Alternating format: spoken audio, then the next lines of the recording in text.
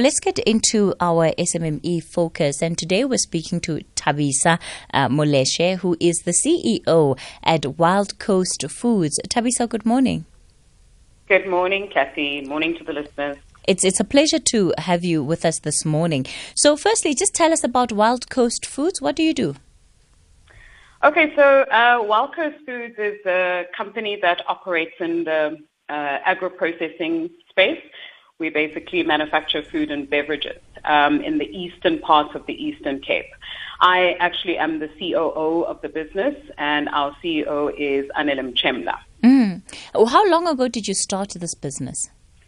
We started about May 2019, Kathy, and we kind of wanted to find a solution for the lack of economic opportunities for youth and women in the Eastern Cape, and also just the lack of industrialization in those parts of the Eastern Cape, the former Transkei. So we're keen in establishing a business that addressed those issues, and agro-processing and beverage manufacturing was our solution. So essentially what the business is government also identified the same problem in the area and moved forward to develop what is called the Wild Coast Industrial Park, which is almost like a socio-economic, an SEZ format in the Eastern Cape. So they literally are looking for black industrialists to participate in the industrial park for agro-processing, food manufacturing. Essentially, that's what the hub is earmarked for. Tell me about the work that you're doing in particular with smallholder farmers, because that seems to be a huge chunk of the work that you're doing. Yeah, absolutely. So the strategy for the business is actually going to be rolled out in 4 phases over a 6-year period. And the first of which is the one that you've described, is the development of smallholder farmers in the eastern parts of the Eastern Cape. And that involves kind of helping the development of those farmers to commercial operations. So we assist them in finding markets, which is one of the key barriers for smallholder farmers, is to finding markets where they can sell their produce. We also assist with technical support. So how do you farm? What are the best technologies to use in farming and the best methods to use with certain crops, etc.? How do you treat your soil? How do you use water efficiently, etc.? And thirdly, we then also link them up to funding opportunities for them to grow their operations. So Wild Coast Foods, you could say, operates as almost as an aggregator. So we take all of their produce and we help them to find markets through fresh produce markets, through formal retail channels, etc. So farmers, for instance, also have barriers in terms of accessing inputs. If you're smallholder farmers, you're not going to need tons and tons of chemicals. So you want to buy in the quantities that you are farming in, and we found that there's a huge challenge for them in that aspect. So where we come in is when we aggregate our farmers in that sense. We can then deal with input service providers to say, on an aggregated volume, we can get better prices and better quantity denominations that are useful for our smallholder farmers. So how do you make your money as what sounds like the middleman, and that's probably not the best description for it in this process? So essentially, we since we find the markets on behalf of the farmers, then we take a commission in terms of that. So we'll make some money basically selling the produce on behalf of the farmer. And you know, the scale that you're talking about here when it comes to small scale farmers, how much produce do you actually need one to be producing in order to register to sign up with you guys? Because it can all be relative, right? Very much so. So we don't typically engage with anything that is smaller than a hectare. So when you start with a hectare going upwards, so some of our farmers do have hectares, others go up to 10 hectares, and that makes it more of an effective exercise for us. What have you learned about the agricultural sector since you started in this business? And, 2019 is not a long time ago, but I imagine that just the journey so far, the 2-3 year journey so far must have been quite enlightening. Absolutely. It's been enlightening in one key aspect. Is that one of the quotes that I always say is that an entrepreneur without funding is like a musician without an instrument. And we found that one of the key barriers for smallholder farmers is finding access to funding to grow their operations, also to get support in terms of technical support.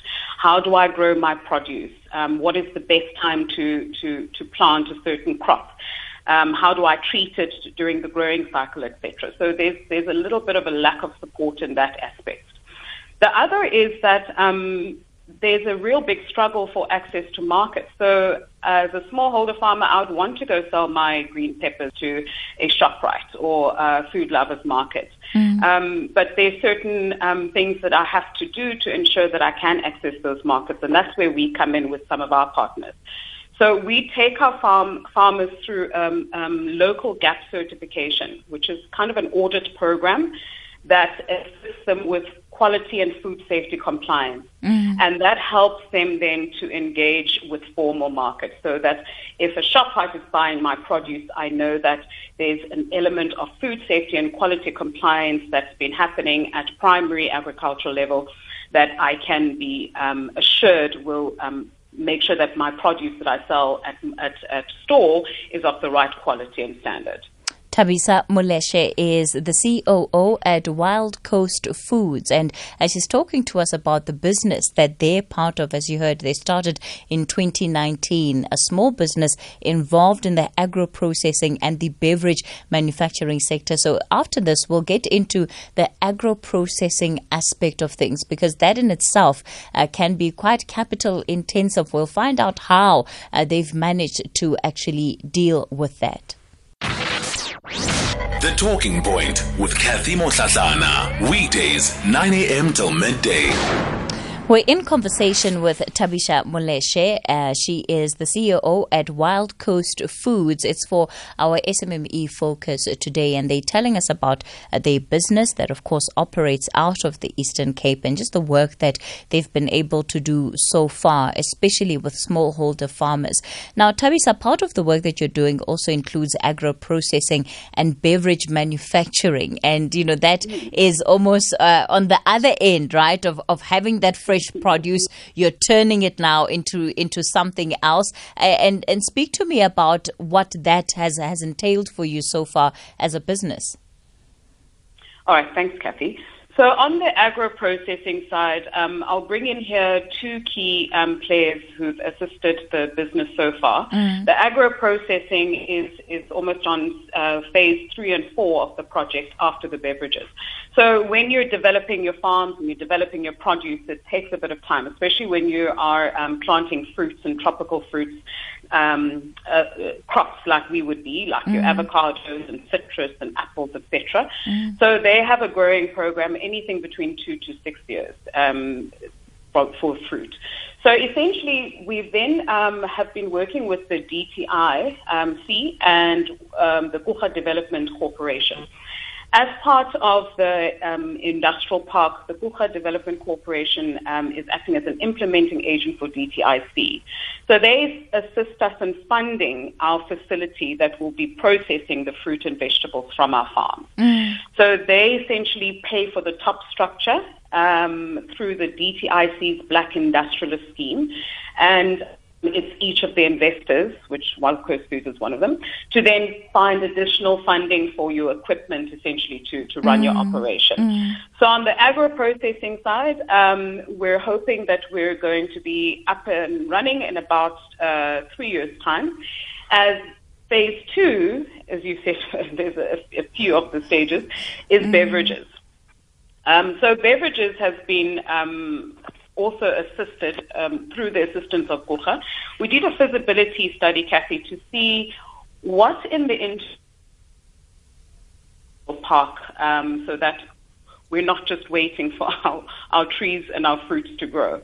And through the assistance and funding of Gukha, we're able to have a look and see what is the opportunity to do carbonated soft drinks within the eastern parts of the Eastern Cape. So the population in that region is over 3 million, and carbonated soft drinks manufacturers and bottlers are not exactly there. You'll find them in East London, perhaps, at Gqeberha, Durban, Queenstown, etc. And the opportunity then clearly presented itself for a manufacturing operation within the industrial park. And how we've positioned Wild Coast Foods in that sense is that we would be a contract manufacturer for other bottlers and other retailers who want to produce their own brands. So if you have a beverage idea, or if you are a ShopRite and you want to produce your own, which they already do, we would be the facility where you can produce your own brand and also be able then to distribute in that huge captive market, which is the OR Tambo area and its population. So if I'm hearing you correctly, Thabisa, effectively what you're doing is that you're building different layers of your business, but you're doing it almost level by level. So in order to have a sustainable beverage or even agro-processing business, you of course have to have reliable supply. So your focus right now is on ensuring that you're able to have farmers whose produce you can rely on and who you have built some kind of rapport with over a period of years that I imagine that with time will be a huge contribution to the sustainability of your own business going forward. 100%. So we've set it up so that we can ensure sufficient throughput in the facility by establishing the businesses on the primary agricultural side and processing within that facility. So you're 100% right in that. As a 100% fully black-owned woman business, does that have any bearing for who you do business with? No. Well, in the sense that we are very much, our vision is very aligned to the upliftment of other black businesses, of other people black people in similar industries. So our focus is working with other black industry players. So to that extent, yes, I would say we very much focused on other black businesses who can assist us in either as a supplier or even just as a technical partner. What have you been able to find in terms of maybe black women that are in farming in your specific area around the Wild Coast? Are you finding that you have a lot of women that are actually in this field? We have a lot of women that are absolutely keen, are just propelling themselves through their own efforts. And as I mentioned before, they are experiencing those very significant challenges in growing their businesses. So our mission and our vision is specifically geared towards working with the youth and women in that area for that reason. Thabisa Moleshe, let me thank you so much for your time and for coming onto the show today. She's the COO at Wild Coast Foods, and as you hear, a fledgling business, still very much in its early years, but already sounds like a lot of work that they've been able to get done and a lot of support that they've been able to receive, in particular from different agencies. And Thabisa, I'm not sure if you're still on the line. You are talking a lot about the kind of support that you've been able to secure, in particular from some of your state agencies, and these are often the agencies that we've got people calling in saying that it's difficult to even get a door in to access any kind of grant or funding that is said to be available. How did you do it? I think we were fortunate in that we were kind of aligned to the implementing agent of the DTIC, where most of the funds for the industrial park will come from. So the Gukha Development Agency, we've been dealing with Dr. Keith Duplessis and David Lefuto, who are the program managers, and they've been instrumental in kind of putting us in front of potential funders. But other listeners and entrepreneurs, are experiencing very real challenges that we've experienced as well, because before that, I mean, right now we actually are self-funded. So everything has come out of our pockets except for the technical support that we've received from GUHA, the feasibility studies, the appointment of our architects and our QS people who are currently doing the layout and design of the facility as we speak. But there are very real challenges still in engaging and accessing funds from agencies. So it is something that is quite valid that's being brought up. To our benefit, we've had the support of GUHA. I think that would be the key difference. All right. Thabisa, let me wish you all of the best in terms of your business, and we certainly look forward to getting some of your drinks in 4 to 6 years' time. Hopefully finding that in retailers or even maybe in your own stores by the sounds of it. It might even end up there. Thabisa Moleshe is the COO at Wild Coast Foods. It's 10:30. Amanda has your headlines. Amanda?